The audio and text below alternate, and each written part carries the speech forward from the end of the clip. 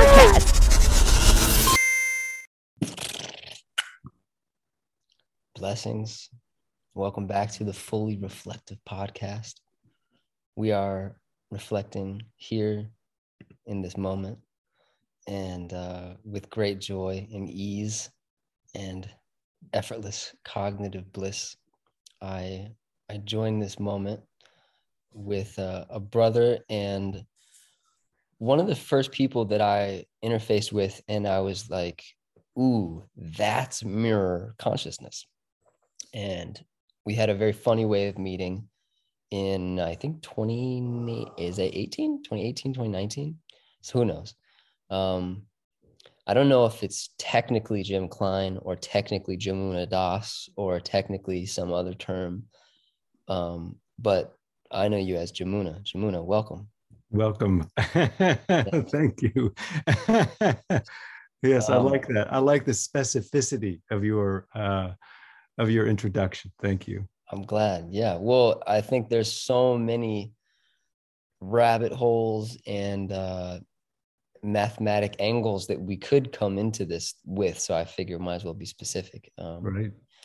And although I suppose I could, yeah. So I met you in the backyard of some place in Venice, and you roll up on this bicycle, and you have like a construction worker vest on, and I mean, kind of a similar outfit. You got a hat on like this, like a hoodie. A bunch of stuff was in your bicycle basket, and it was an event that was like all about consciousness. I think it was because Burning Man was happening, up the road or whatever.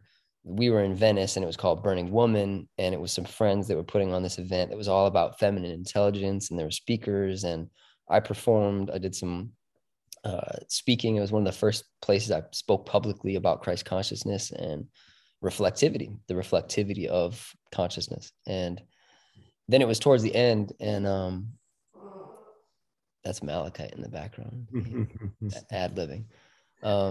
Maybe we're the ones who are ad-libbing, actually. Right. He's the main.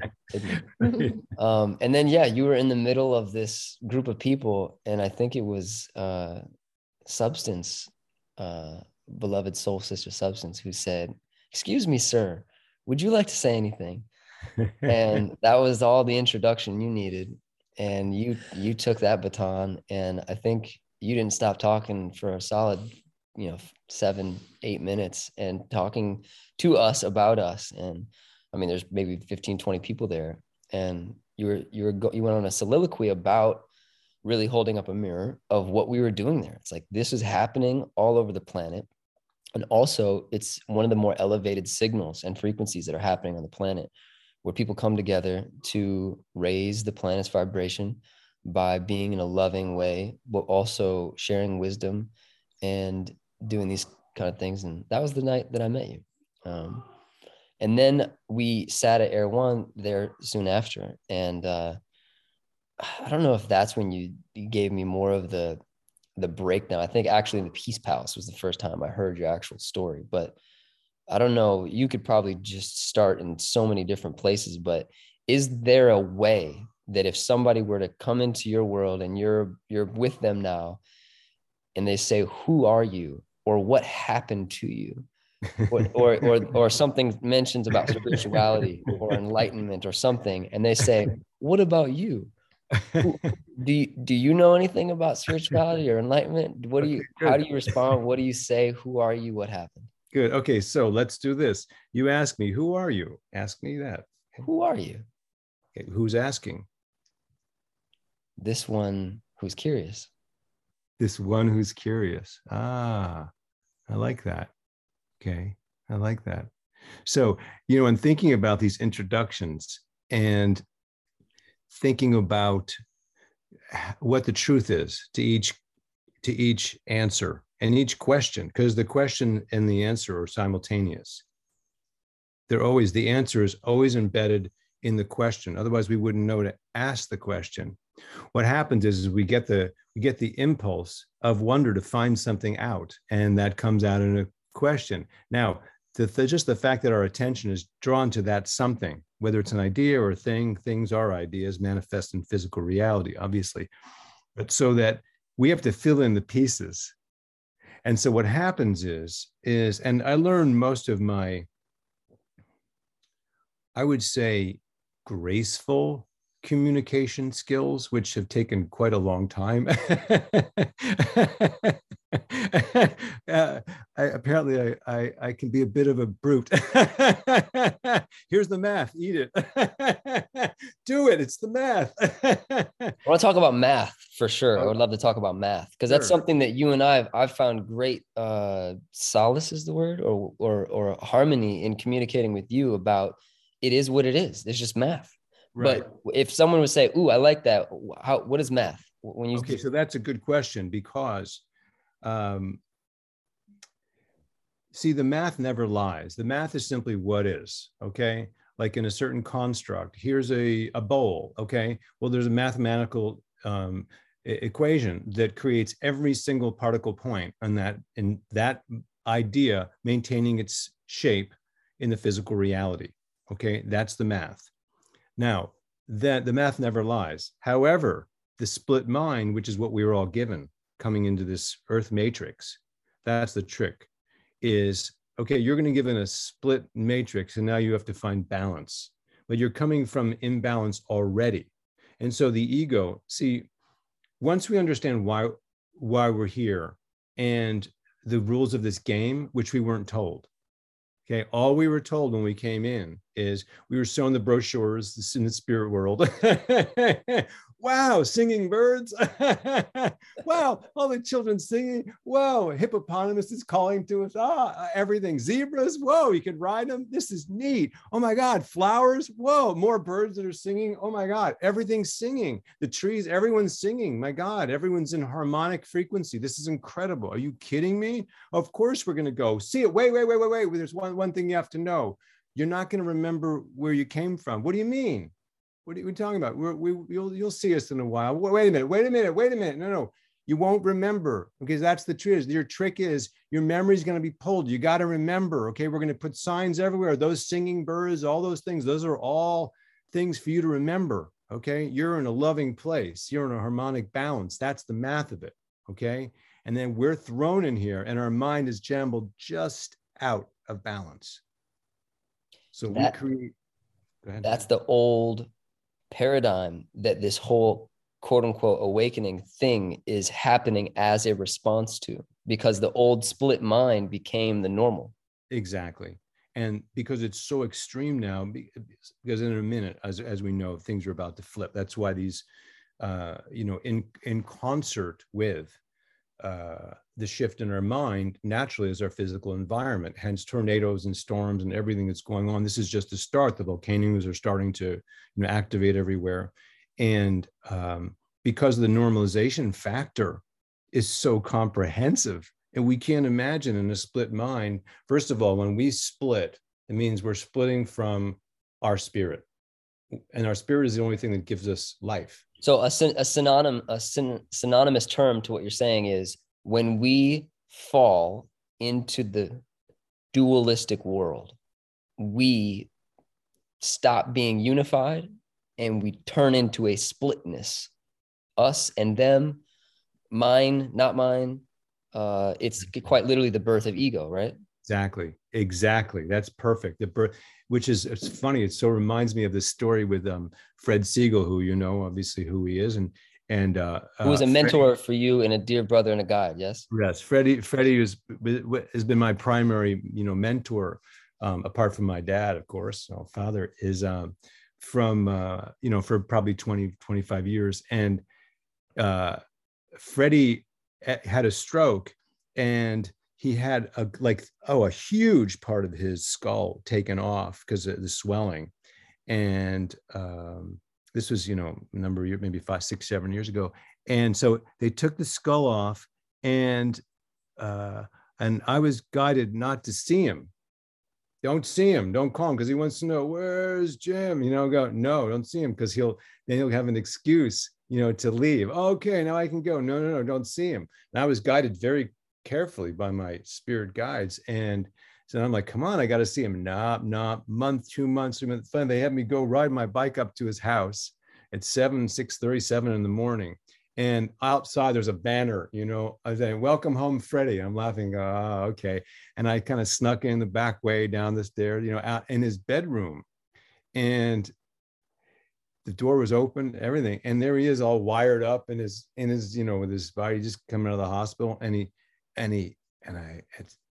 I kind of like jiggled out his toe, and he looks up, he goes, oh, he goes, Jim. I go, Freddie, how you doing? He goes, oh, I go, now I knew that he was going back to UCLA in 2 days to have the skull put back on. Okay, which is, kind of a tedious thing, and, in the physical reality. And so he said to me, I'm leaving my body on Thursday. I said, knowing that he was going to get his thing put on, I says, no, you're not. He said, he looks at me, I said, your ego's dying. You're not. And his eyes got wide.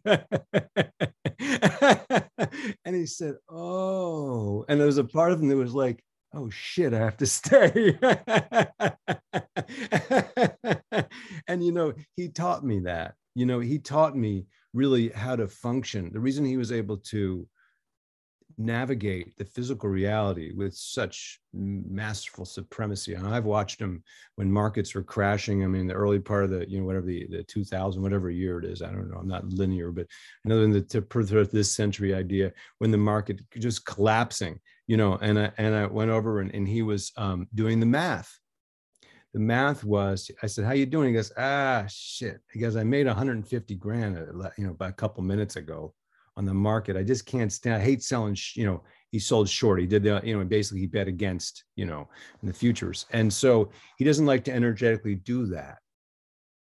He doesn't do nonprofit, because everything is for profit, but redefine it. It's for the profit of everybody. Make as much as you can and give as much. And God knows what he facilitated. People don't know, but this was a man who was friends with Gorbachev, the Dalai Lama, lots of people, because he was the center because of his math. Because he always knew there was one unified field and we were split, and he knew it, and he was very clear on it, and he was no nonsense about it. And he didn't care what people thought about him, because that skewed math. The minute you care, oh, I hope they like me, then what does that mean? Then you spend your energy of your mathematical grid. All of our mathematical grids are to be a prismatic assistance to this world. Whatever it is, each of us have a full mathematical grid that when we are fully embodied, and all that takes is the breath, as because, your path, I love your path. Your path is so fun and exciting to me. And in tandem with Ted's, it just tickles me so, because the math, it's mathematical interleave. And each of these equations that we have in our individual math interleaves with everybody around us. The trick is in the split, there's always that thing to go and stick. So the math doesn't work. The math doesn't work. That's what the split mind does. Because the unified mind is like, I don't know, what came to me this morning, I took a walk like early before, just as the sun's coming up, and I was shown like mathematical like equations of the body, and the body is like that our bodies always always move to health. It's our mind that takes them to disease. It's them, because our math is so perfect that our bodies will always, we could, that's why Methuselah was 900 years. Of course, you're supposed to be here a long time, because you don't have the, go ahead. Which is a sign of the times, because now so many are looking for others to take care of their bodies, because they are only really identified as their mind. Yeah. So their split has got so thick, or the gap has got so wide, that then you need someone else's permission to put a medicine in, or you need someone else's guidance to put a, right, what you think is it going to help you in a sickness, and you don't even know what the sickness is. So you're like, oh, well, they seem to know. And it's exactly. It's this big split of the herd. Is you mentioned something, you started to talk about Fred, and like, he was the center, and we've talked about different individuals that have that math. And I've told you a lot about being so close to Ted. And look, that's beautiful when it happens. And you and I be able to talk about this. But the reality is that most of our brothers and sisters in reflections look to that as inspiring, but don't experience it super often. Right. What do you, what language do you put to that as, one more thing, addendum, as I mentioned last night, I was talking about Tetris and you said, what's that? That's just great. But it's a game, right? It's a game where geometry clicks in, which couldn't sound more accurately describing what math is. Geometry clicks in and it fits in puzzle pieces. So having some that don't know and then having others that know, it's perfect because they're meant to be together. Exactly. But I mean, imagine anybody listening to this, who is intrigued by spirituality, who's intrigued by alignment and clicks on podcasts, clicks on self-help books because it's magnetized. That soul essence is magnetized to that unification. What is it to be in the center, to be the one, and to be, what is that you pointed at Fred being? What is that? That's a good question. What that is knowing that you are not the one. What do you mean? That you are of the one, and that you are letting your ego go. So you're not interference, and you're not biasing in any way whatsoever. So if someone walks in, this person murdered 16 people, that one did this one, and this one is a good citizen, and you sit there and you treat each of them exactly the same. Because the mind wants to reference social hierarchy and then place value on good and bad. And that all lives in the mind, you're saying? All of it in the mind. And the more you live in the mind, the more split you really are. You're completely split, because then you're no longer having the experience. It's like, we hear a bird sing, we go, oh my God, that bird song is incredible. And we see the bird, we go, wow, look at that feather. And then what happens is, and this is what Freddie would always talk about, he'd say, the thing that destroys life is narration. Destroys it. When we talk about trauma and the pain body, we often describe it as that's that narrative in the mind that's causing you to think that this is happening when it's not. It is what it is. How you're narrating it is causing the pain to amplify. Exactly.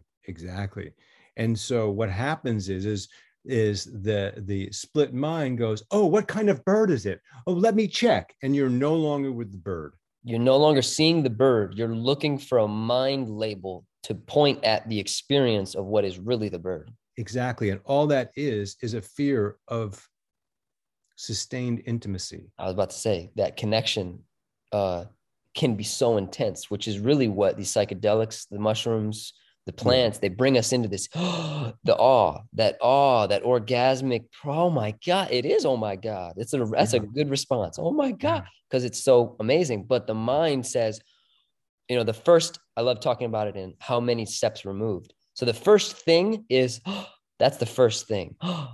And then the second thing is, I got to check my phone. What's that called? Right. And the third thing is, oh my God, I got to tell Susan about this. Right. They're how many steps removed are most, especially because of the digital. Yeah. That's a really accurate and very important step that you've just articulated, because what that says is that in the split, this is really important, Rocco. This is great. That's a great equation, because what it says is that here's the experience. 2, the split mind will go, oh my God, stop from the intimacy. It's more than I can handle. And then the third one is corroborate this reality. Am I real? Is this real? What's going on? Corroborate this. And that's so brilliant that's what I got to call and tell Susan. That says it all. Oh my God, I'm having so much fun. There's a billboard. I got to call and tell Susan.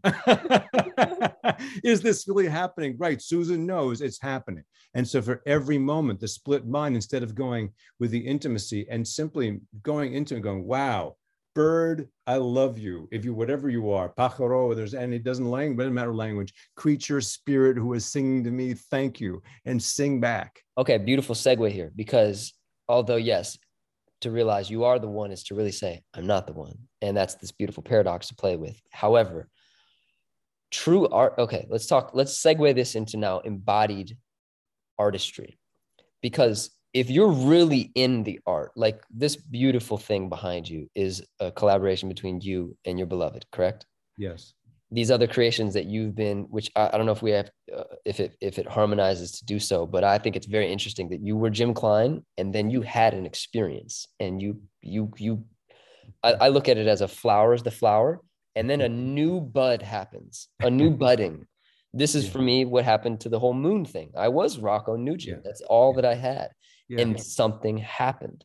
And a moon showed me, and this whole flowering happened. So as an artist, Fred's an interesting thing. Ted, I mean, Bell and I were just up there with Ted, and this guy, you know what I mean? Whether it's a gun in his hand, or talking about the consciousness of things that do work or don't work, or he's signing his hat. I mean, this guy's a laser beam, and nothing exists anywhere else. It's here, and it's so present, and it's fun, and then there's intense, but it's all here, and it reminds me. And then hearing Bell's just precious laughter of like in the background, I'm like, man, it's true. This guy's a freaking rare cookie, man. Yeah. So segueing that back into and then Malachite, right? A puppy, a dog, a kid. They're in this all the time. Yeah. And so artistry is really like, if you live in the tell Susan frequency, you can't ever really create. You're like replicating.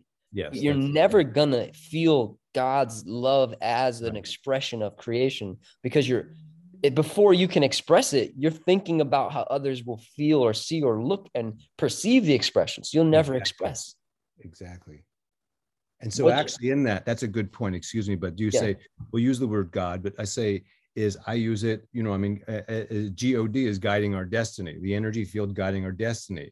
And what happens is in that moment is, instead of staying with God, staying with the energy of love guiding our destiny in every moment, we leave it because we don't trust that that's actually what's happening.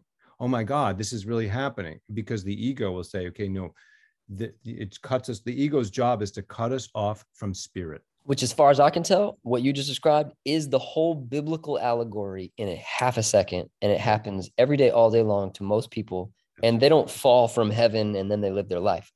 They fall from heaven every few moments because the ego cuts and creates that width, creates that distance between, okay, this is a great segue too, us and it is God, Father. What's up with all the man? There's a man up there, but where's the divine feminine? What's up with all this? Well, that's a good point. Okay, that's a question I've asked my whole life, and it's why anytime I've said he, God, I thought, what the hell? Something didn't seem right to me about it. And just recently, I would say, recently, the past couple of days, it's like there's been that aspect of like understanding. It's like, okay, what's the deal here? All the genderfication of creation. And what comes to me is that Krishna is the energy field, appears in lots of different ways, actually Krishna means love. That's what Krishna means. Okay. Which Christ means love as well. Right. So however it forms, Christ consciousness, Krishna consciousness, it's all the same it's the consciousness of love. And so anytime we move away from our center, okay, meaning moving to our minds, then we immediately ascribe gender and blame, because the women blame the men blame and now it's more than anything that any man and woman can share space and time in the same room is anybody, no matter. It's not a matter of lack of love. We all love, crazy about each other, but it's just what's happening is because the male math and the female math have gotten in the split mind so mixed up. That's why all these gender confusions and issues is about. And hyper identification within the gender and not spirit. Exactly. That's all there is. And so the question you asked, because that was circuitous, you asked something very specific. Well, I got a new baton. Well, I trust it'll get us back into the thing. Okay. I wrote this song, which I didn't write it; it just flowed through. But it said, "There's no such thing as away from." It says that something like, "It ain't no such thing as stepping back or something like that. Something along the extent of like, oh, you think you can pause? You think you can wait? There is no waiting. Right. All it does is it adds a wavefront energy as your emanation signal. So it's like the idea of moving away from versus moving towards.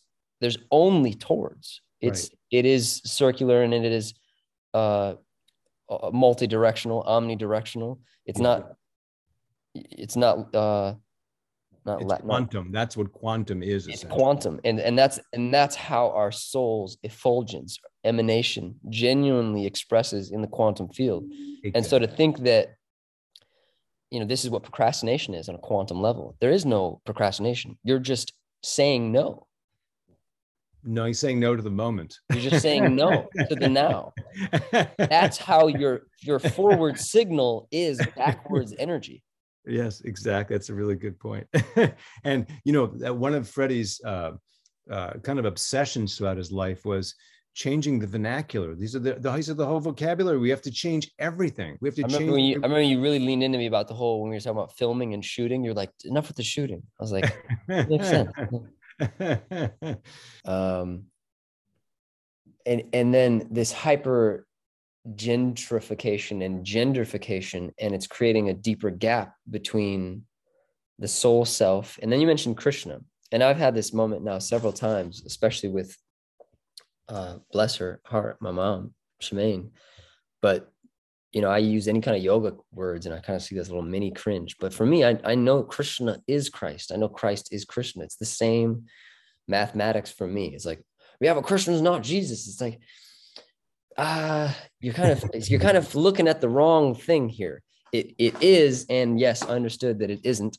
But you're looking in the world of duality and you're hyper emphasizing the little minute differences and stuff.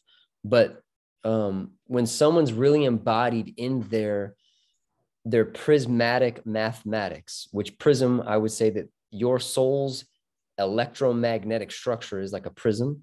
The crystal that prism is akin to is the Christ and is Krishna. Mm-hmm. So that which no one can get to the Father except through me, that me is the crystal prism. It is the Christ. And when someone's really, that's a really good way to put it. Actually, that's a good way to put it. Blessed. And when someone's really in connection with that and really embodying that, and whether they identify as it or they identify as, when they're in it and they're in their, we call it 0 point. When there's 0 point, when you and Iris are painting or when you're creating or sculpting, that to me is 0 point God consciousness, love consciousness, unity awareness. They're not separate from the art. They are literally, they're woven into it. Exactly. And it's a different bandwidth of consciousness that, I mean, it is, you ever seen in, I was gonna say, it's a different bandwidth of consciousness that I sense that it's the genuine majority of humanity looks at as if it's this fairy tale, but it's right under their nose kind of thing. It reminds me of this science experiment from like middle school or whatever, where you got like a beaker and you pour the water in, you pour maple syrup, you pour these different liquids and soda, whatever, and then they on their own land in different places in the beaker because they have different density. Exactly. Some are more soluble. Exactly. Some are heavier and denser, and they just sink to a specific place and they match up against it, and that's that coagulation.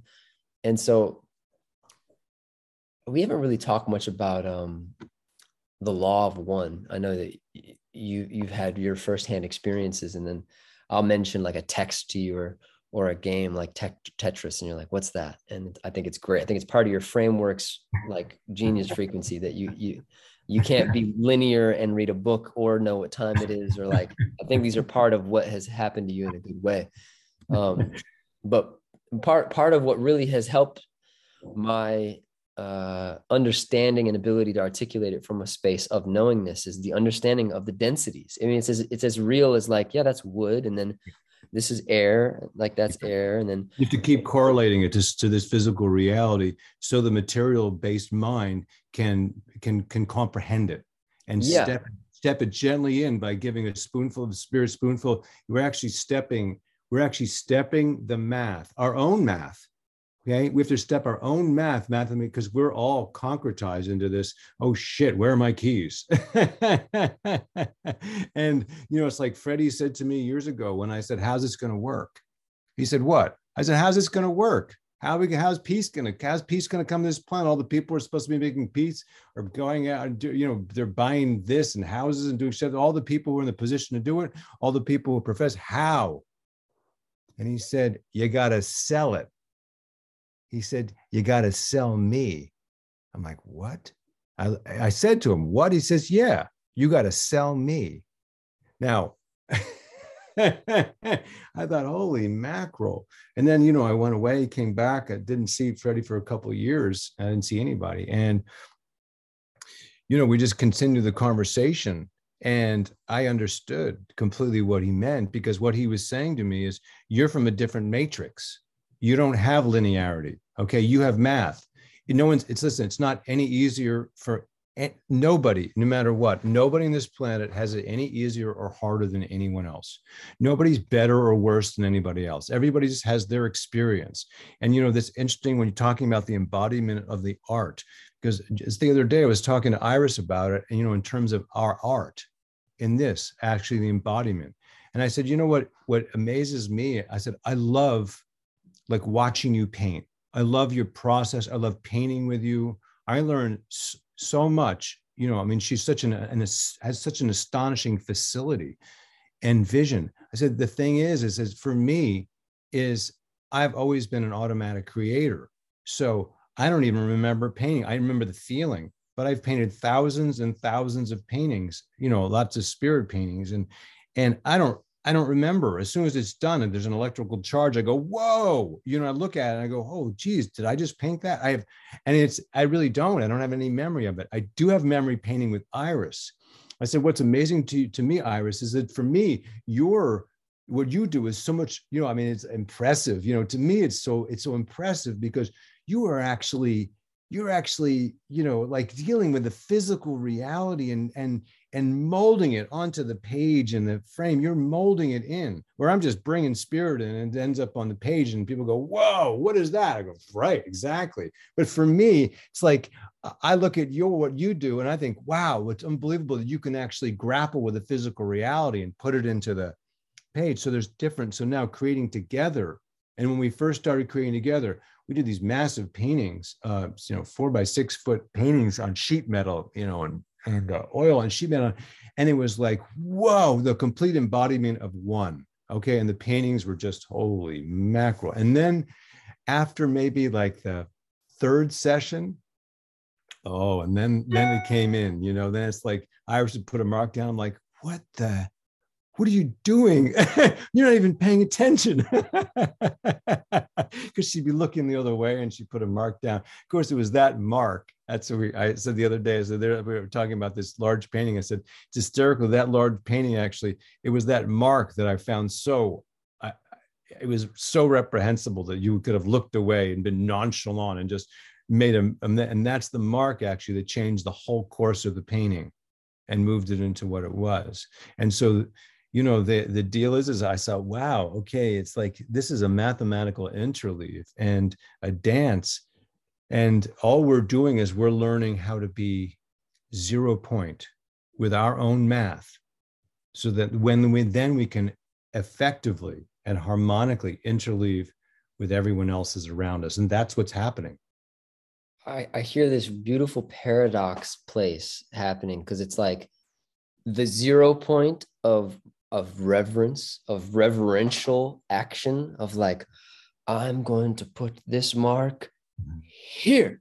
Mm-hmm. And then the reverence of irreverence, or the reverence of playfulness, and like the perfectness of a kid just being like, I don't know, and or even what they would call mindlessness or unconscious.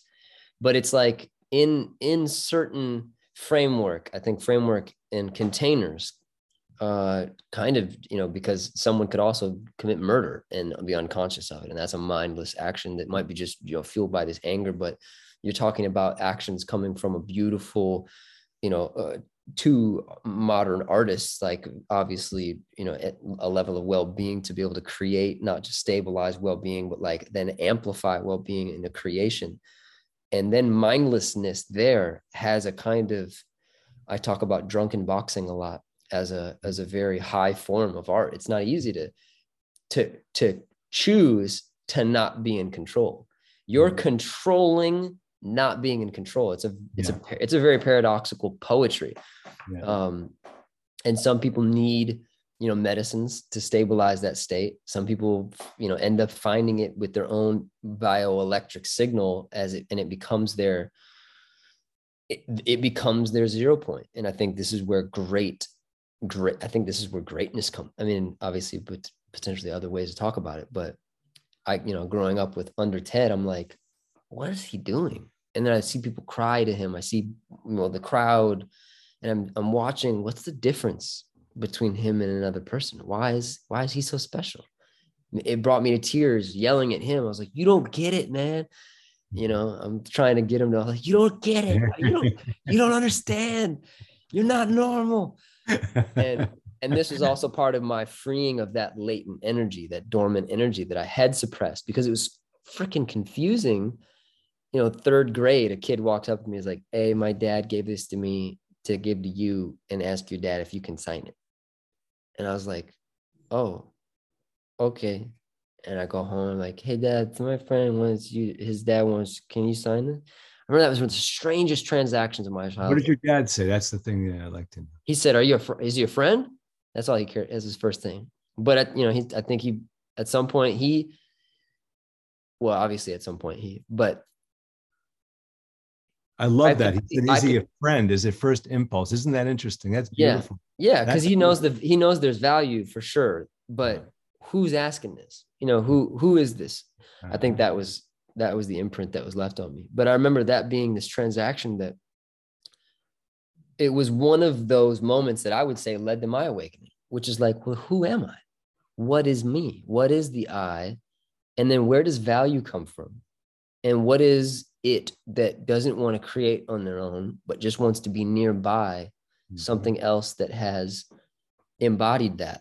And we're kind of swirling around the idea of 0 point and embodied. This is also, I would call crystallinity. Someone's crystalline. You're an artist. You're Kobe Bryant or Michael Jordan on the basketball court. It's living poetry. It's crystalline in that particular, maybe they gamble and they're not emotionally intelligent with their fiance, whatever. But on the basketball court, there's this 0 point happening there. And then we're kind of talking about, well, that's that. But then what the hell is the rest of this? What is the rest of that stuff? And it got mentioned briefly. We kind of skimmed through it. But in this lower density, which I would give the word third density, in the lower section of third density, which is Manipura, yellow chakra, primary source of identification is being an individual body amongst the collective group of the people. And you're not someone that is in that bandwidth of consciousness, isn't super elevated into heart consciousness, which is Jesus's real guidance. And Jesus is trying to get everyone into heart consciousness, fourth ray, heart-centered. And so when you're in heart-centered consciousness, you can't not unify with anything. You become attentive to, you attend to it. But that lower bandwidth of third density, I think that was something I studied as a kid without knowing it. But I was confused as shit. What is happening? What is Ted doing that everyone finds so magical? So I'll give you the baton with this. At what point did you start in your journey noticing, maybe it popped for you? I'd like to hear how it happened. To whatever it gives you though, as a baton question. So many are in this, it's literally social competition for whose struggle is most difficult. Yeah. It's like a comparison. Not for thriving. It's a comparison for whose struggle has been most hard. Yeah. The hero, it's called the hero victim. So at what, that's a great term. Was there a transition? And you mentioned spirit guides. I mean, I would love to hear your definition of spirit guides. And when did you have a transition where your younger years at any point vividly different into a new style of embodiment? No,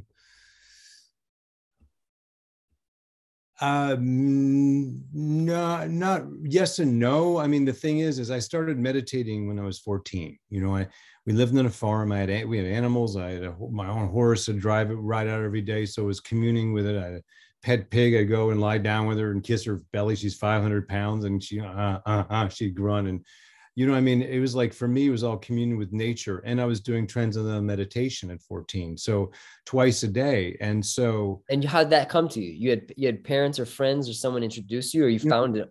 It was my cousin, Jimmy K, who was just everybody's favorite. You know, he lived in Scarsdale. He had 6 kids in Scarsdale, New York. They were wealthy, you know, and they were so lawless. They were so lawless. And he was gorgeous. Everyone just loved him. He was 2 years older. He was physically fit. He was ripped. He was just lawless. I mean, he smiled at you. You couldn't resist him. I mean, and whatever it was, let's do this. Let's turn this car over. It wasn't anything that would hurt anybody ultimately, but it would break patterns, you know? And so a disruptor. Is disruptor. And so, you know, Jimmy got kicked out of pretty much every private academy they sent him to. And then I heard, he was 2 years older than me. I heard that Jimmy's doing transcendental meditation. I'm like, what? Really? And my mother's told me, and she said, you want to do it? She said, I'll do it with you. I'm like, sure, why not? And so we went and took the 4-day class with my grandmother, my dad's mother. Wow. And it was 4 days, you know, and it was really incredible. So just the education of the mind. And, you know, I'm listening, thinking, you know, and I was raised to be a skeptic of everything, anything. Don't go along with anything that is not true. I mean, in first grade, I pledge allegiance to the flag. I just put my hand down. Very calmly. Don't make a stink about it. Just put your hand down. Pledge allegiance to a flag. And I heard everyone go, United States of America. And I thought, what? I'm 5 years old, you know. I thought, this doesn't make any sense whatsoever vibrationally. So I didn't cause a stink about it. Teacher said nothing, but I'm not going along with that one, you know. And because it was separate, you know, and I was taught, you know, antithetically to that. I mean, my parents are really, there's something, you know, they're very much like, you know, in a way like Ted and Shemaine's role with you, except my mother's like Barbara Stanwyck, you know, and she's a whole other, you know, the shotgun and the whole thing.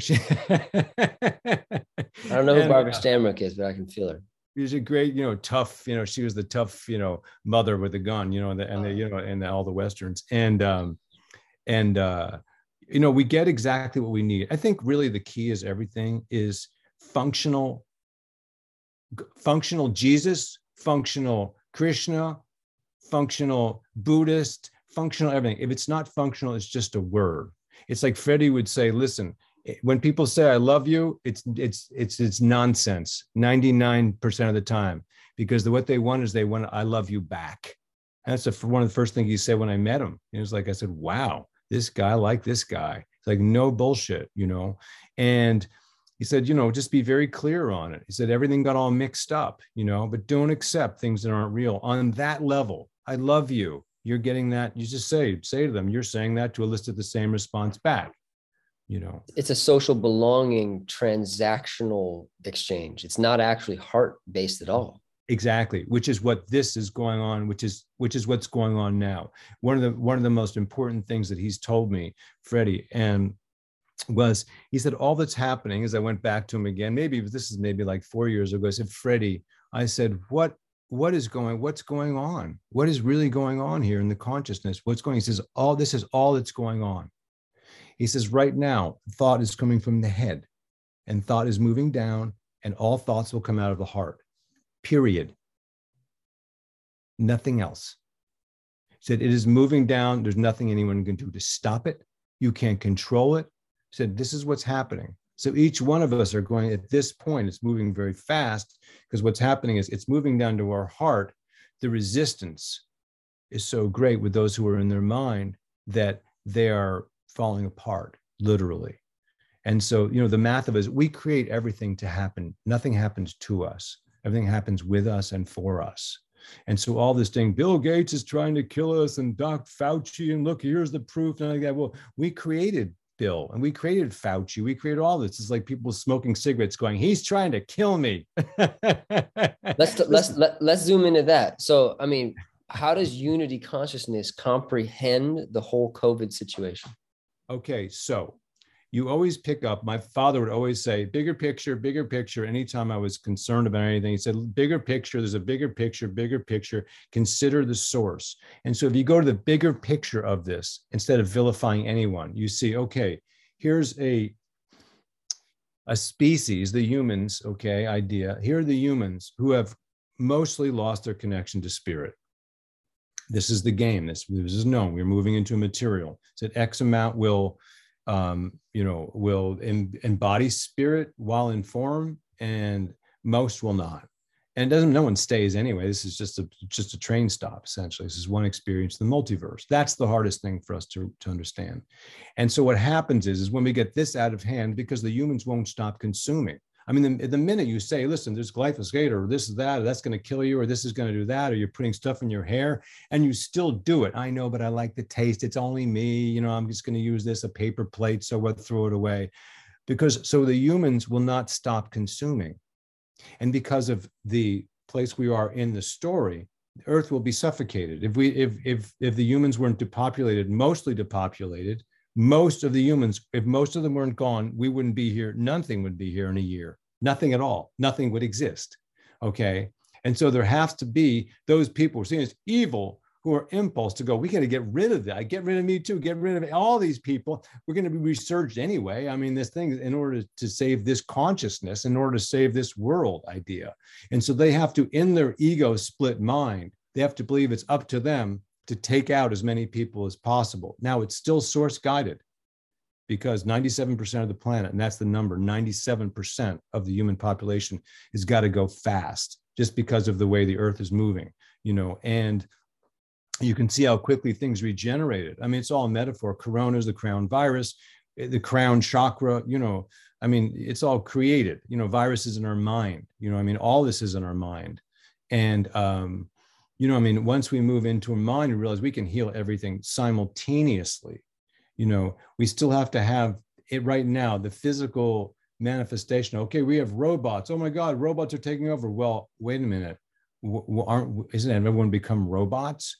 Did you smell that flower? What flower? You just passed it. It's right next to you. Oh, I didn't see. Whoa, that was neat. Did you see that? You made that tree right there when you picked that fruit? What? Oh, how long has that been going in there? It's filled with, oh my God, it's filled with fruit right in front of your house. Taste it. Whoa, can I eat it? Literally. I've had these conversations with people. Can I eat it? Yeah, taste it. Oh my God, you kidding me? Yeah, this is right in front of your house. That's how extreme it is, Yeah. And so because of that, you can see we've become robots. So we create robots to replace us because we don't need to be here if we're not smelling the flowers. The robots are far more efficient. And they will ultimately, they're a manifestation of us. So, oh my God, the artificial reality is taking over. So interesting. I don't know if you saw the other day, Elon Musk was talking about his concern about what's happening with artificial intelligence. He's really concerned. Yeah. And you can see he's a little rattled now. And he's staying calm, but he's rattled because he understands that it's Frankenstein essentially. And knowing that, wow, these artificial intelligence, these robots, literally, they were programmed then to no longer listen to the programmer. That's how they were programmed. They were programming to take over idea. However, as the consciousness has created, we have created this, they will take over those who are not 100% prismatically themselves. Because if we're not 100% and we have to call Susan to corroborate the reality of this moment, then we will not be here in this reality. We'll move to another grid. That's all. I've mentioned to you Ayn Rand and yes. her incredible mathematics in her term, the fountainhead. There are only so many fountainheads. And if you're talking about 97%, there's not many fountainheads who actually are a mouth of the river of source into this world, in this domain. Yes. So how many a percentage? It sounds like 97. Who knows? That's what Blade Runner is really about. You can't tell the replicants from the humans anymore. Right. Uh, We can't now. We can't tell. You cannot tell. I mean, that's the idea. The COVID thing is very important because we needed something to reflect. Okay, what is going to reflect how afraid we are?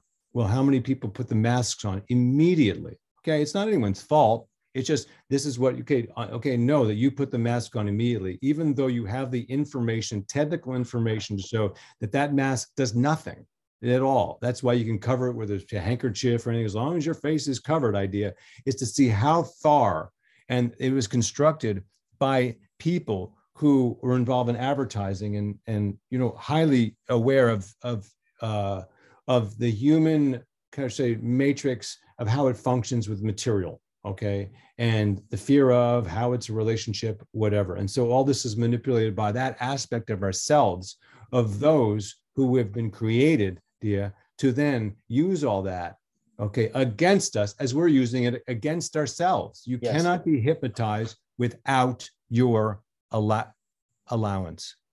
Consent. Consent, thank you. What's the interleave in your framework between anti-Christ and anti-function? Well, anti-anything is the same. But saying, okay, if we're our soul self, and then anything should be functional if we're going to use it. But then like the mask and like, okay, COVID shows up really as a mirror of how ignorant and disconnected everybody is anyway. So it's like, exactly. Okay, here's an excuse to just be ridiculously incoherent with what actually makes sense.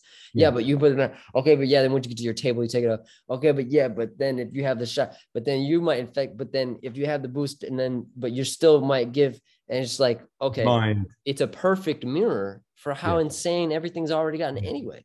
Exactly. So the Christ, the Krishna, the crystal prism, soul, self, effulgence, and emanation of the divine infinite is in perfect coherence with reality because it's functional. Yes. The table's a good table because I put stuff on it.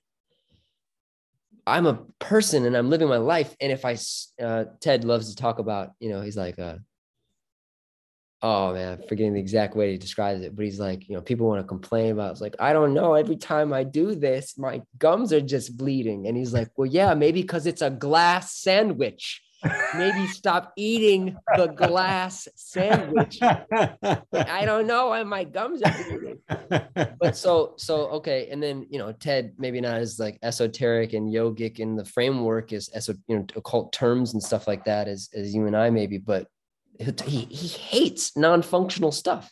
He's like a button on the computer. He's like, what is this? I didn't tell, he's serious. I didn't say that. He erupts at like non-function. Dysfunction is just incoherent in his system. Right. No, he wants to move his fingers and play this note. Boom. He wants the truck to do this. Boom. The gun should fire when I pull the trigger. If it doesn't, something's broken. Let's fix it. Great. Now I can go to sleep.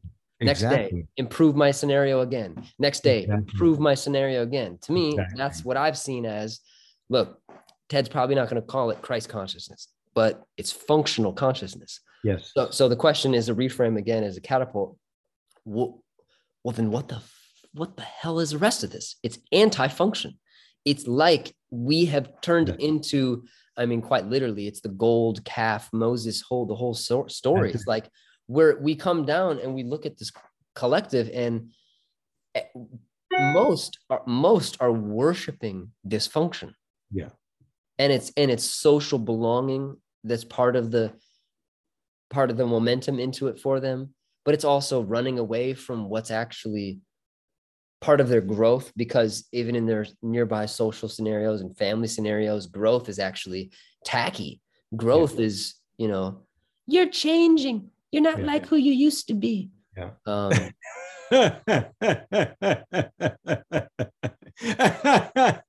That's so funny, isn't it? That's an hysterical, talk about a billboard, you just put these billboards everywhere just to, flip the mind, because it's nobody's fault.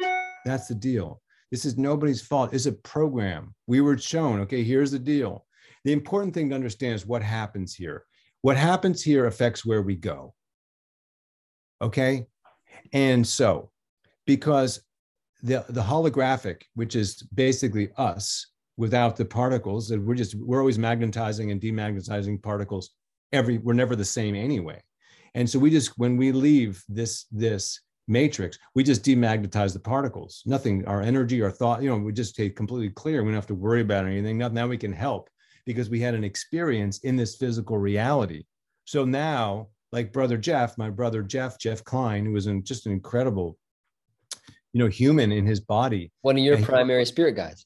Yeah. And, we're like twin energies. We actually were 2 years apart, but we looked, sometimes I look at him, I go, is that me? And he'd do the same thing. And it was funny because growing up, people would go, when we were in high school, my friends would go up to him and say, hey, Jim, then talk to him. And his friends would come to me, hey, Jeff, by the way, da-da-da. And I'm thinking, what, do we look that much alike? And we'd see each other. And over the years, we'd say, does this still happen to you? He goes, yeah. I said, we introduce ourselves. I go, hi, I'm Jim. And they go, Jeff, nice to meet you. I go, no, Jim. And they do the same thing with him. He'd say, I'm Jeff. And they go, Jim, nice to meet you. Never knowing that they had a brother named Jim or Jeff. It was so interesting. So when he left his body, and, understand he was at the top idea of the physical reality in I'd say the role of bridging spirit into consciousness and physical reality. He was at the forefront of capital consciousness, what's it called? Like entrepreneurial conscious capital, capitalism, new kind of, yeah.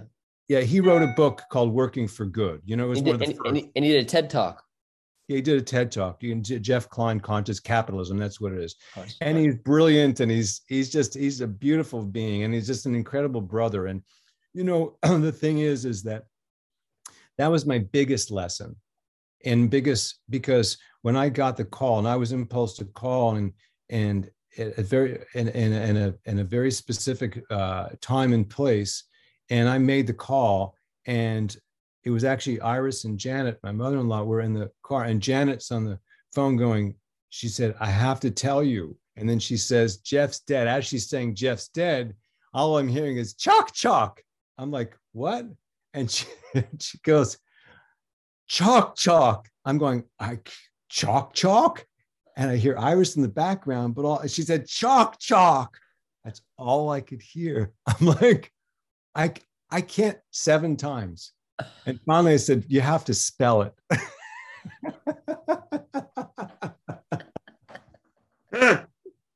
And she says, your brother Jeff is, and as she says, dead. He's in my other ear going, not a tear, brother. I'm right here and going, holy shit. So I'm hearing, your brother Jeff is dead, and he's in my ear going, not a tear, brother. I'm going, oh my God.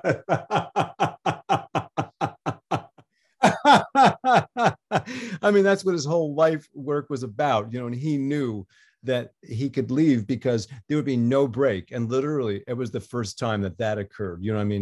As most of my, relationships, I would say, are out of body and very functional. It's not like, oh, it's functional. It's like, okay, this is there, that's there. Here's the food, there's the people. That's what Jesus is about. And so Jeff explained to me right away. He said, listen, I'm in the holographic. Here's how it works. He said, first of all, death is a crock of shit. He said, there's no reality in any of it all. He said, it's just an ego construct.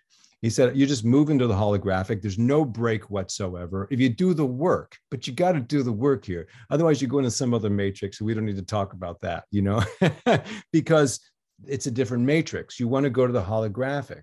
And that's the idea, is you embody Christ consciousness. It doesn't matter that you're necessarily aware of it, because there are many, and most people do just all they think about is, how can I help this one?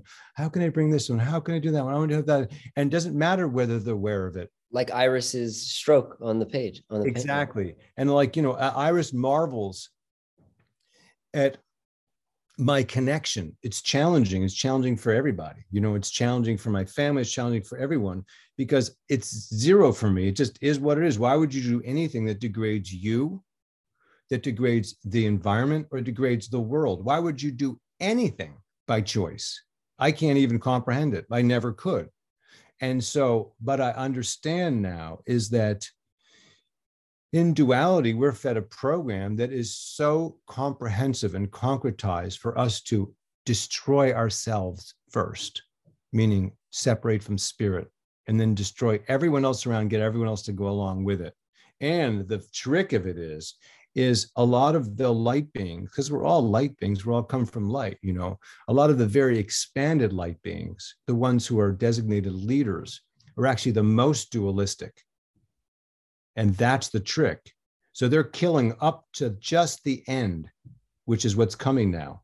And there are a lot of them who are the worst killers and the most cutthroat. I mean, and this is coming to an end.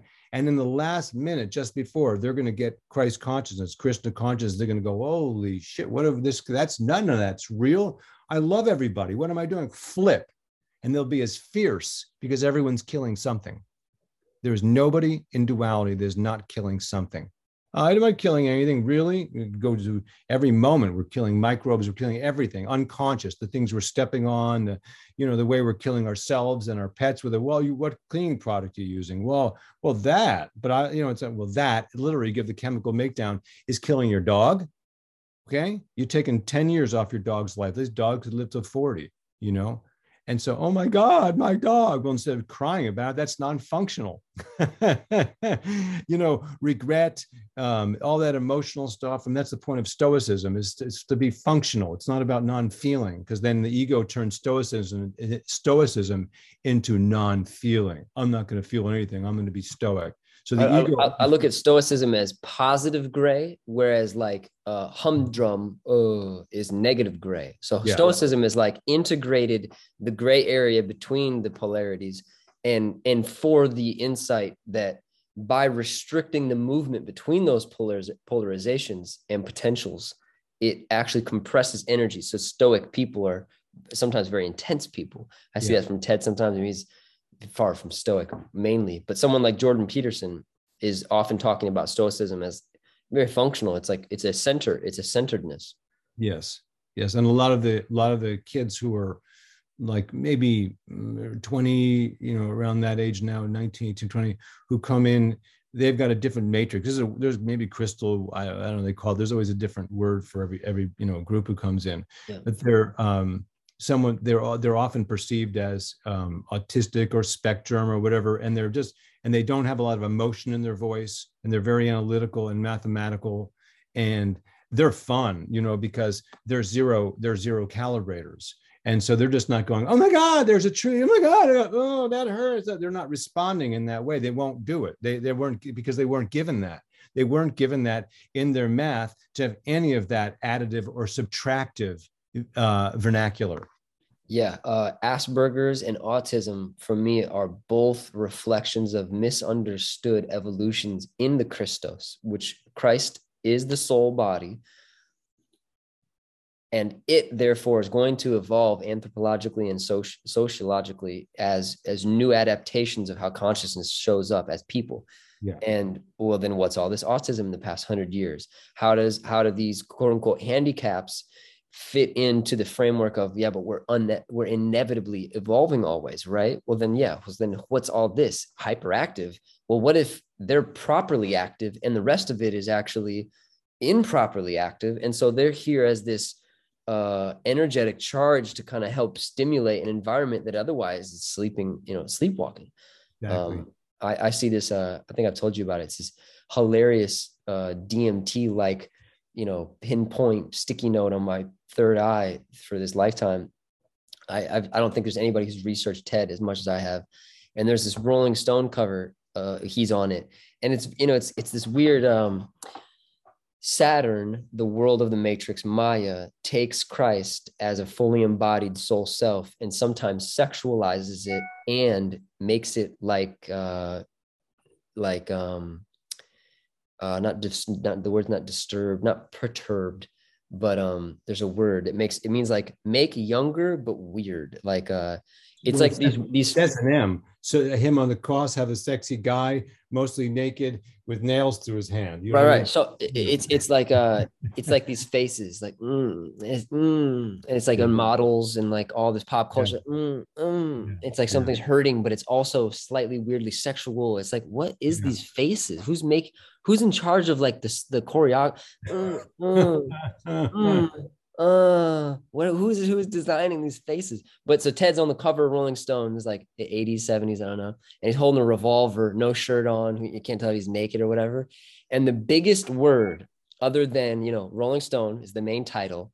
I think, Ted Nugent, main stories, the cover. They've got the other little paragraphs about other main stories in the catalog, in the issue. Then the biggest other word is autism and art, blah, blah, blah, blah, blah. And I thought that was just like, it was like spirit just flicking me and saying, connect these dots. Yeah, and exactly. and I've been looking at that, and I mean, Belle and I were just up there, and I mean, he's the highest functioning person I've ever been around consistently. And if it's not high functioning, it is just incoherent in his field, and it deserves, some type of alchemy. And then it does get that, and he shifts things into a different matrix pretty quickly, and usually without any kind of extra noise. Sometimes there's extra noise, and then he sometimes turns that into poetry, which for him is like loud distortion, like volcanic bubbles and stuff. But there's a moment, there's two moments that you've told me about your matrix definitely getting shifted into, I call it a timeline, but I also call it a bandwidth. One is you running through the field, and the whole thing with like Jesus and like Bethlehem, like the whole that whole wild thing, and it's like the sunrise is coming up, and you're just like, whoa, that, and then your experience of waking up in the hospital with like, Hare Krishna, but like no memory. Yeah, and I'm going to share that one because I think that's the deal. Okay, so in 2010,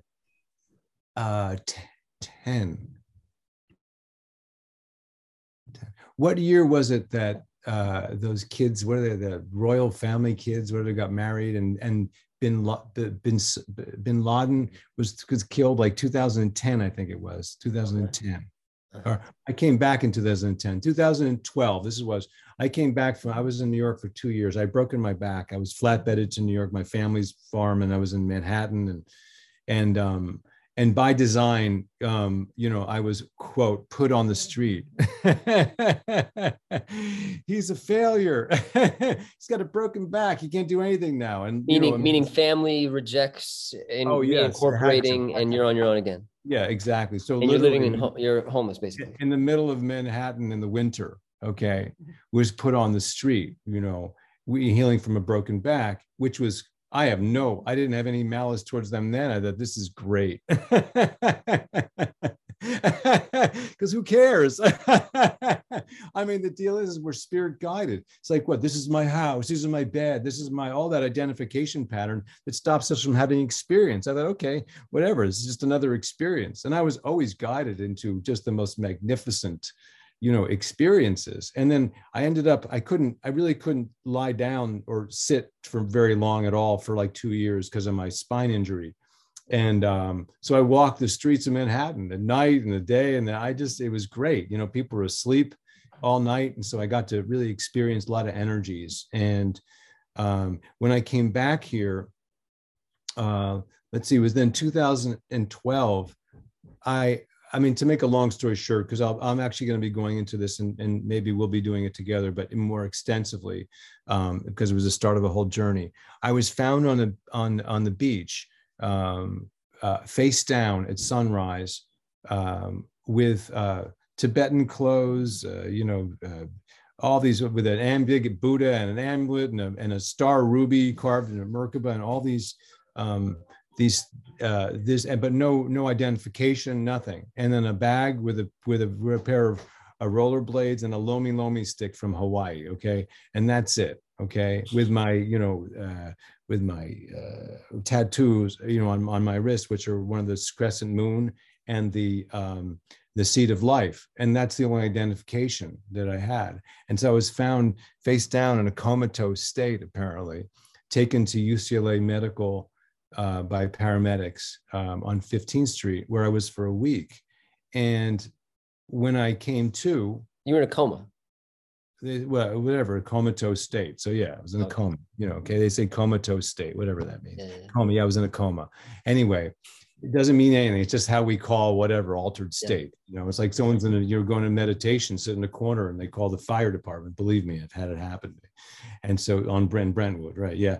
And so I was in full Lotus, and a Fred Siegel shirt on, called the fire department. 5 men and fire coming running up. You kidding me? And they look at me and go, "You're meditating?" I go, "Right." And they're like, "Oh, geez."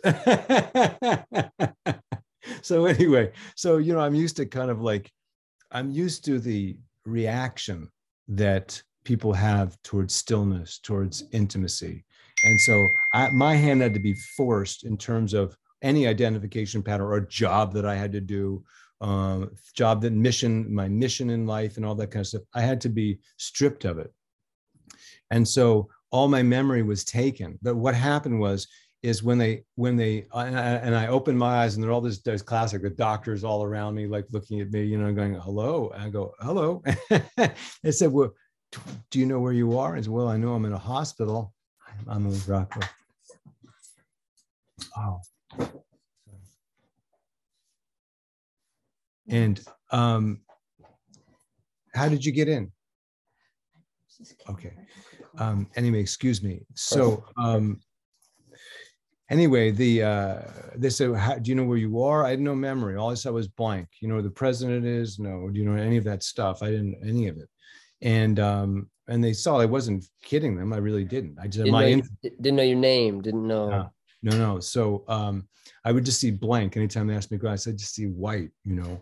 And they said, "What do you remember?" I said, "Oh, what do I remember? I remember the sound of the ocean.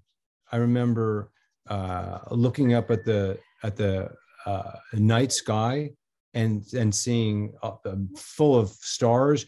And I remember looking at the moon, and the moon was the same as the crescent moon. I looked down. I remember looked up again, and then all of a sudden I looked over at Polaris, and then Polaris got huge and brighter and brighter and brighter. I was like, whoa! And then whoom, I was in another density. I had never had that experience except when I was meditating as a kid. The TM brought me into that place where complete awareness, but not any body awareness. And I felt a stream going in the top of my head and a stream going out the side.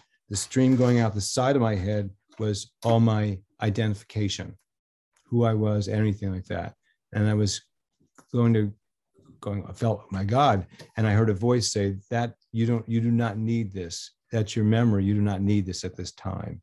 And the top of my head was coming math, just math, equations and Merkabas, and it was in a grid of kind of like green LED, you know, feel like a constellation. And it was bathing my brain literally. And it said, "This is the math that's going to be assistive for this, you know, to adjudicate the math on this planet at this time." I'm like, okay, well, I can handle that. That's great, you know, and that's what we're here for. We're here to assist, however. So you told a version of that to the doctors.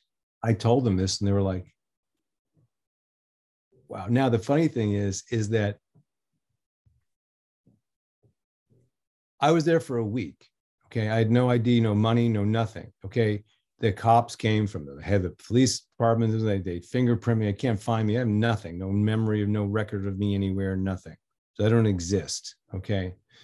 And they were putting people out, you know, who were, you know, "Oh, I'm just about dead," putting them out. And they kept me there for a week. They were so fascinated. I'm sitting in full Lotus going, what am I doing here? The sound, the noise. And I actually watched television to kind of re-educate myself on where I am. And I couldn't even believe it. I couldn't believe the way people were talking. I couldn't believe the snippiness, the sexual games, all this face making. It was like a world of face making. What's going on here?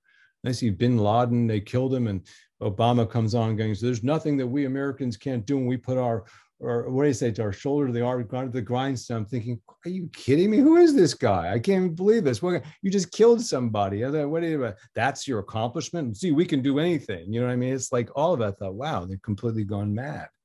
And it just gave me the inkling, an understanding, and a line of demarcation that I could not go back in terms of integration, you know. And the next morning, I rollerbladed up to what was then the Rose Temple, which was the Krishna Temple in Venice Beach. And I looked up, I thought, there's Radha Krishna. I said, that rings a bell. And I hear a voice saying, welcome, time traveler. And one of the guys in there, David Kanandana, who you'll meet, you'll actually probably interview him. He's a genius. He's at the forefront of it. He's like Charlie Bukowski of Krishna consciousness. He's the real deal.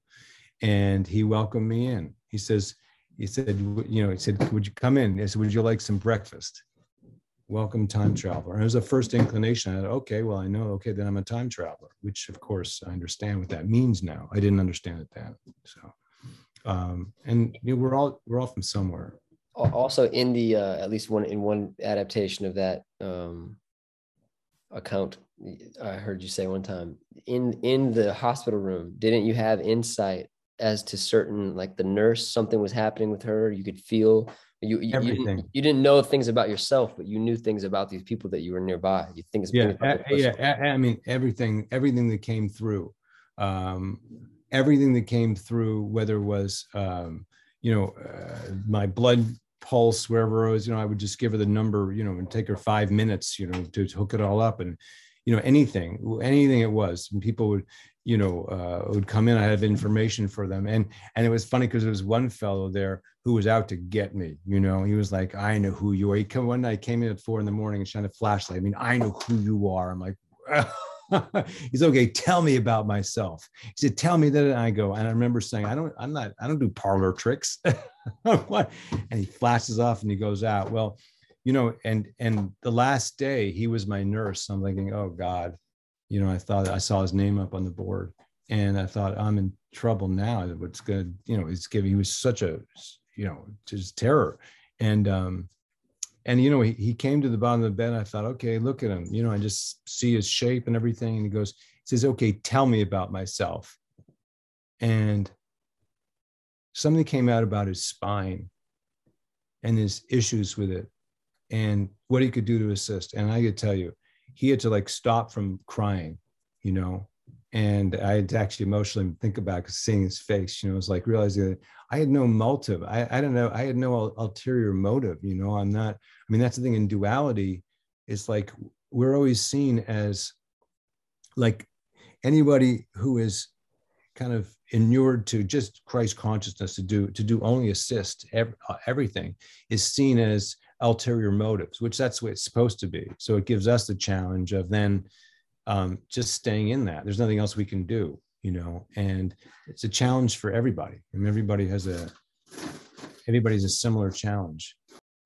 It's like the transition away from the world that's gross and physical, and I think that's a funny etymological slip of the English language too.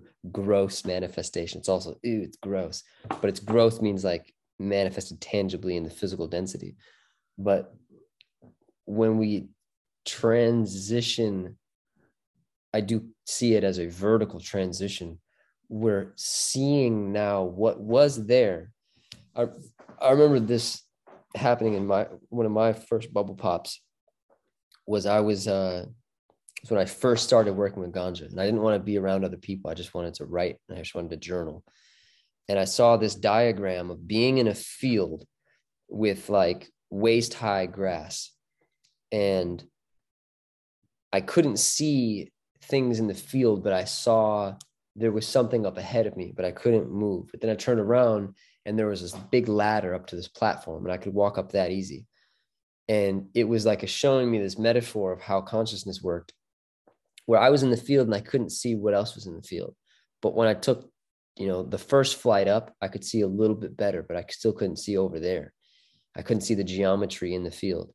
And then when I walk, I was at 40 feet up, then I could see the actual shape that I was in. It was like a crop circle. It was a geometry, but it was like this, one of my integration moments was like, there is geometry that we're inside of that we can't see from the vantage point of when we identify as the physical density of the body.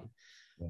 But as we get more nuanced, that is the initiation process. That is, and everybody, that's why it's one of my passions, as you know, is like to hear about how the light took someone home. I've heard it called the reclamation. How were you reclaimed? Which, now in this modern lexicon, there's talk about repurposing and upcycling, and it's a repurposed 2x4, and now it's a art piece. It's like, that's the same thing that spirit does with all of us, is that the integration process is really the disintegration process. The disintegration of the ego is the integration into spirit. The more and more we get integrated into that, which I love that word also, into, and then great. And great is like, a gate with with a radiance in it, but also great is something you grate cheese with. So it refines and it breaks something down and it slivers it, it disassembles it. But then also great literally means greatness, epicness, awesomeness. So integration, I think, is a very interesting word, of the ions, integration, ions of it. Actually, etymologically, it would, now you say that, you could see that all those other things are fun and all related. It seems like the integration is the gratitude. It's once we enter gratitude, then we are integrated. So that's what actually that probably comes from, once we're in a state of grace. Love that.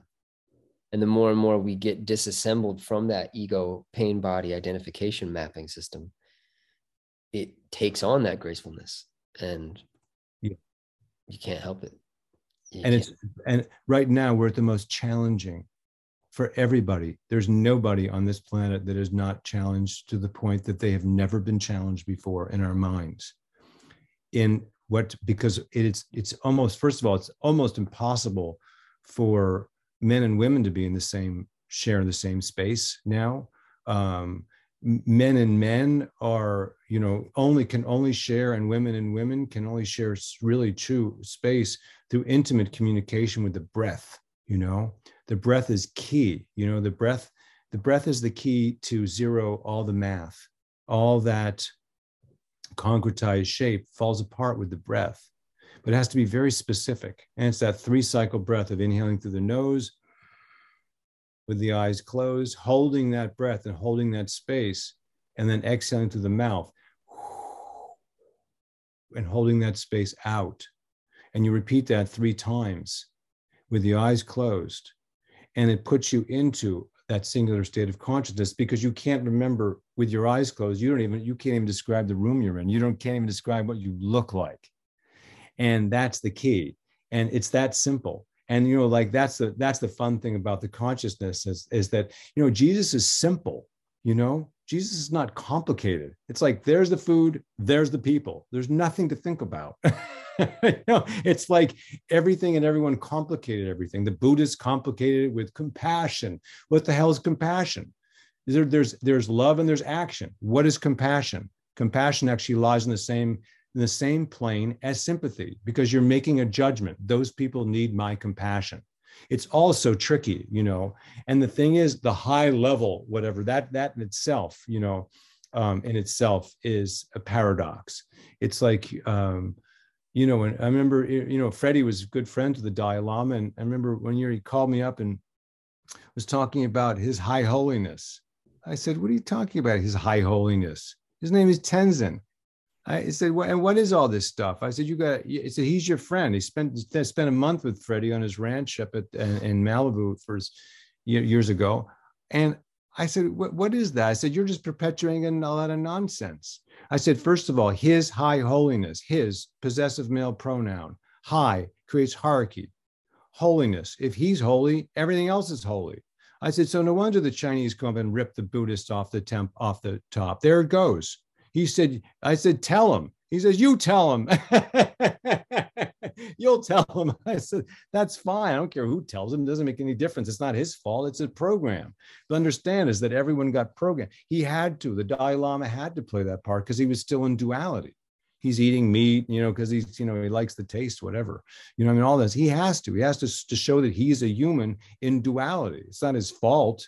But that's a program. Everyone has to have the program. Listen, we all get pissed about things like that. Well, there you go. Now you stepped out of Christ consciousness. Yes, every single one of us by design. So we have empathy for everyone else. How this is a really challenging matrix. It is like the place where all of the multiverse, they go, oh, geez, did you do Earth? Yeah. How many tours? It's the same thing. I had 900 lives. Holy shit, you're kidding me. How is that? Well, you know, I mean, it all ends up great, of course, but wow. Oh, man. Of course, all you remember is the good times, and you laugh about all that stuff, you know. You laugh about you cut his head off, I cut my head off, because we're not even in our bodies. And we're just coming out of this matrix now. That's what's happening. And so it's fighting tooth and nail to destroy itself, because that's what its role is. You know, here's paradise. Can we briefly put a lens on, so we are transitioning out of an old paradigm that has old framework, that is an old system. It's like an old iOS update. It's happening. Call it Aquarius, call it end of this yuga, whatever, but it's definitely happening. One of the ways, and we mentioned it briefly last night when we spoke, one of the ways that that's happening in the more dense aspects of reality is this hyper identification with non-binary gender identification.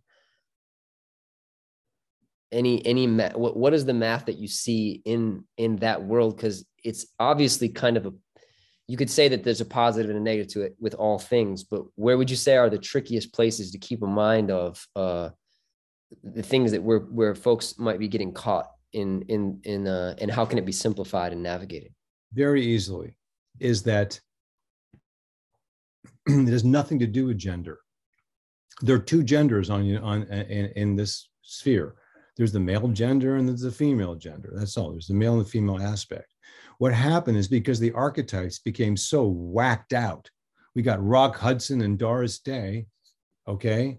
And so, you know, and he's got boys on the side, she's got girls on the side, which is fine, but they're pretending something else. And so the archetypes, and there's John Wayne, okay, be like John Wayne, there's Clint Eastwood shooting, you know, and go ahead, make my day, you know, which we love him. You know, I mean, we love that archetype. We all had to go through it. We all have to go through it. And then we realize it's inauthentic because it's not intimate. And all this is about is intimacy. And so what happens is when we're not intimate, then they borrow all this stuff and call themselves anything, you know, call myself this, call myself that. And that's all it's about. And so all it is an intimate connection again, you know.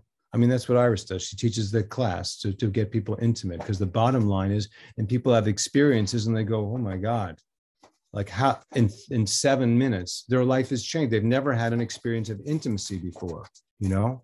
And now they have an experience of intimacy. Well, it took 7 minutes, you know.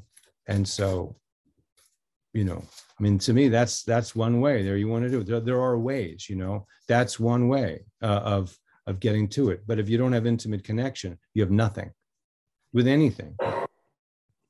Seeing beyond the physical identity labels, not getting stuck in the hyper emphasis of their importance. Right. Because all it's doing is using it. Oh, now, I love your hair. You know, oh, you're so beautiful. He's a boy. Okay. My God, now he's got hair that comes down to here. And so his friends go, wow, your hair is great. You look pretty. I love your boots. It's no different from doing that with anything else. It's just another physical, it's a way to avoid intimacy. It's like an accessory. It's like brings the attention to like, oh, nice earrings. Well, you're only wearing the earrings because it's an expression of beauty and the face and bringing your attention. And it's all, it's like this magnetics towards love, but it gets stuck in these kind of gradients along the way. Yeah, there's just ego labyrinths. You know, I'm a boy who identifies being a girl who likes boys, and all of it nonsense. It's all just nonsense in the mind. It has nothing to do with this is what I'm attracted to. It's just embarrassment. The humans are just generally embarrassed by everything. You said that very distilled, and that really has distilled it in my own framework as well. As like, if you just uncomplicated it and got right to the root of it, is that this boy is attracted to boys or attracted to girls in this way, that he wants to be coming to them from the perspective of a girl. But because society says, no, then the ego has to put all these makeup on, has to put all these shapes on top of itself to avoid the embarrassment and gain some kind of permission to do that. Exactly. And then so becomes movements, you know, there's a movement for transgender movement, so that everyone, just like the masks, okay, now we're all together, because all people want to do is they want to just feel together.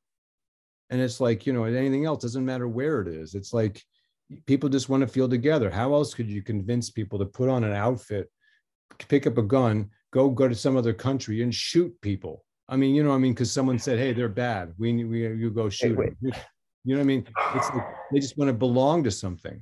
Oh man, I wish I had a better camera. But as you said, shoot something. I promise to God that Ted literally just stepped out there and he has a shotgun and he just shot, I mean, Yeah, shot something.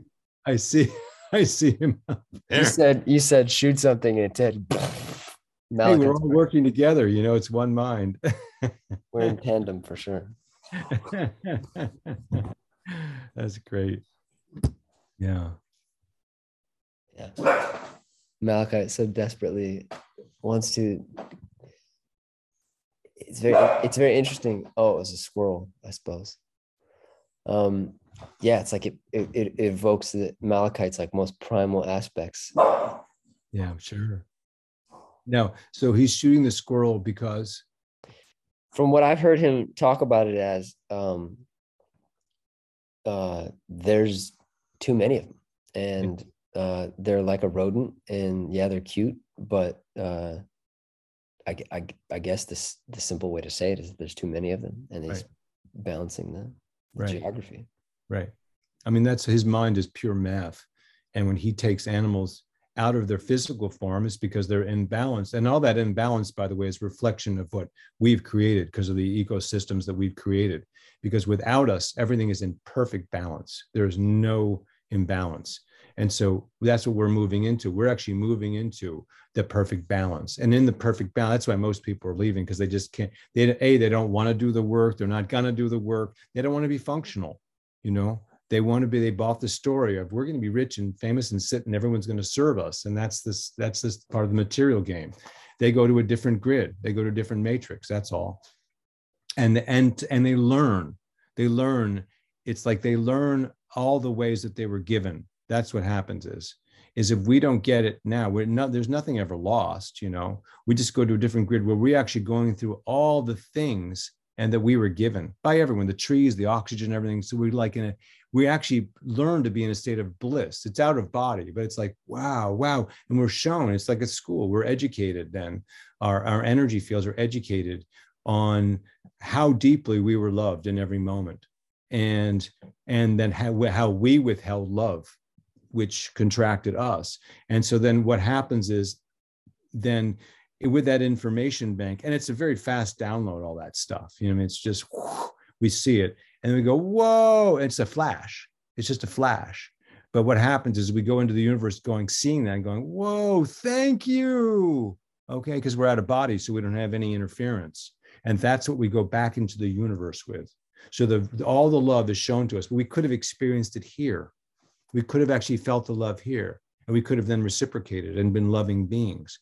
But we thought we weren't being loved, so we're not loving anyone. That's part of duality. And listen, it's understandable, and everyone's position is understandable. It's a really challenging matrix for any spirit, the strongest of spirits, you know. And then the idea is, well, great, look at their enlightened being. They got shot. Well, they got shot. They get basically taken out of their form and put in another form in a very easy way for them. They don't feel anything. It's like, oh, good. They didn't have to get sick physically, nothing. They just got shot and leave. It was for everybody else's lesson because you weren't ready to have this person there. So it seems so sharp and abrupt. Oh my God, they got taken out and they were so good. Well, for them, it's easy. They were taken out. That was their gift. They could just take and move to another matrix where the holographic usually, where they can be ultimate assistance to so many, which is all we want to do anyway, because that's what's fun. That's once people realize it's fun assisting. It's fun. There's nothing more fun than feeding people, than assisting people. What is more fun? I mean, what did we come here for? That's what we came here for. We came here to feed each other, to learn each other's languages, to sing with each other, to create with one another, you know, to find out about each other, to dance in the landscape of each other's minds, because God knows, I mean, the minds are just incredible. The minds are as exciting, you know, but we've dumbed down to the point of incomprehensibility and now complete non-functionality. And that's why this is occurring. So, if, you know, you can see if it's nobody's fault, but if you buy a story idea of your own, you know, purposeful, you know, murder, it's a murder. There's no such thing as a murder or a suicide. It's all the same thing. It's all an agreement on some level. It's hard to understand that when you're in your body. Someone killed my, you know, this, but it's on a spiritual level. to have certain things energetically happen. So certain mathematical sequences must occur. And this is the only way it could happen here. It's for us ultimately to feel and experience more love. Because I didn't know I loved that person until they were shot. Now I really, that happens is the ego comes in and go miss them. Instead of missing them, we go, no, don't miss them, love them and feel them right now. Because there's no reality in missing. Because once again, you're missing their energy field. That's what this is about. We're missing. And it got so sentimental. I miss you. I miss you. It's so the whiny bunch of whine of the humans. It's like the multiverse can't bear it anymore with all the animals screaming and tortured and all the people whining. It's terrible. What a noisy planet, I mean, that's the reality of it. It's like the show's not interesting anymore. The universe, the multiverse, they don't want to hear this anymore. This is a drag, This place is supposed to be a harmonic frequency, not horns and things backing up and people screaming and guns and just nonsense. We've heard this record before. Yeah, exactly. So even talking about it is like, it's nothing, I mean, it's just, it's not interesting. That's the idea. It's not interesting. What are you, I think maybe on the way out here, on maybe the next couple moments will be our outro. What's really lighting you up these days? What are you moving into in it with joy? What is interesting you? That's a good question, because all my mind matrix sees all the time is the possibility of creation and everything all the time.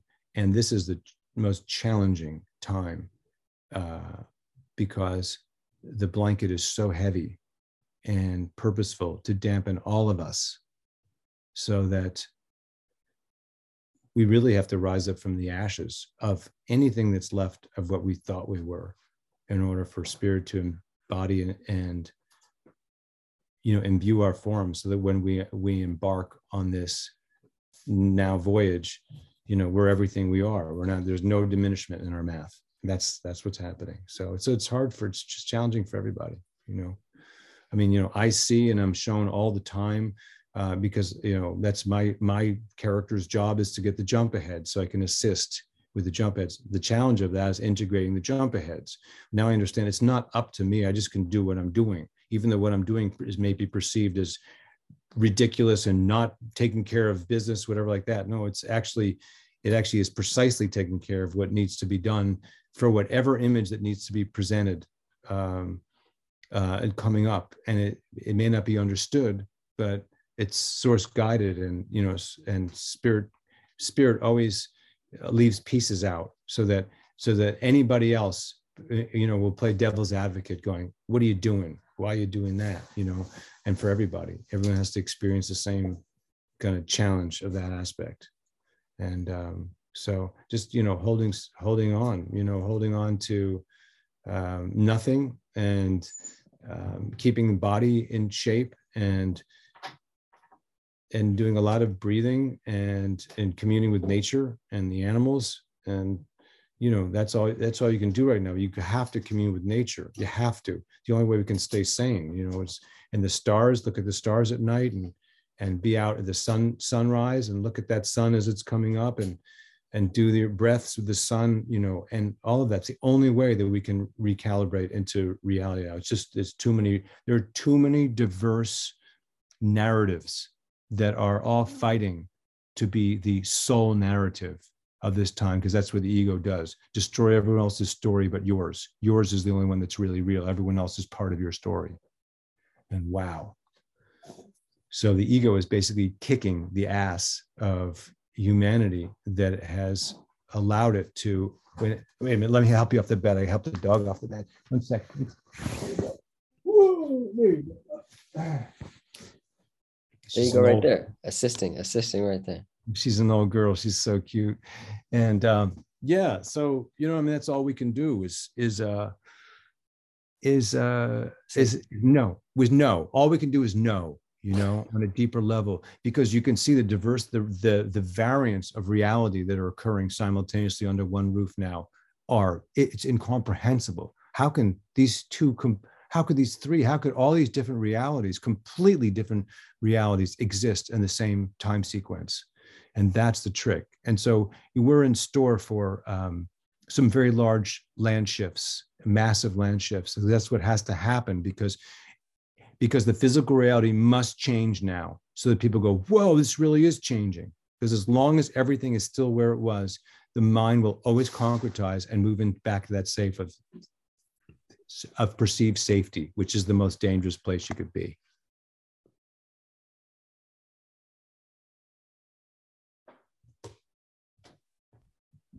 Sounds about right. And if I haven't told you recently, I love you. I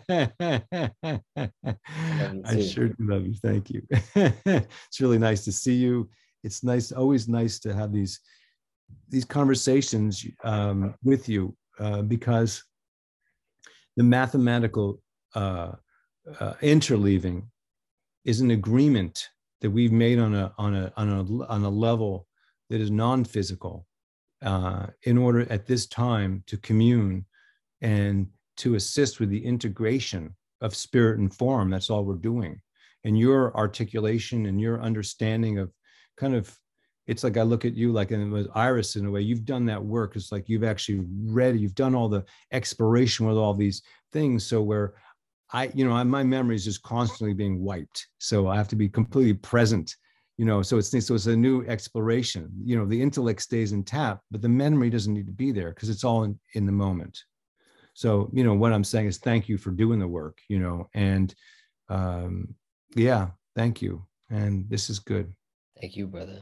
Appreciate you making the space and making the time, and also appreciate you following that guidance always in all the ways that you do, but especially turning your phone off. I think that's a beautiful way of creating space and allowing that telepathic crystallinity to just relax as much as it can in a wild, electromagnetic frequency mosh pit of a universe that this world is at this point. So thank you for making the time to interface with me in this technology. I think the next step for me, in a very blissful compass palette guided way, is would love to have a conversation with you and Ted.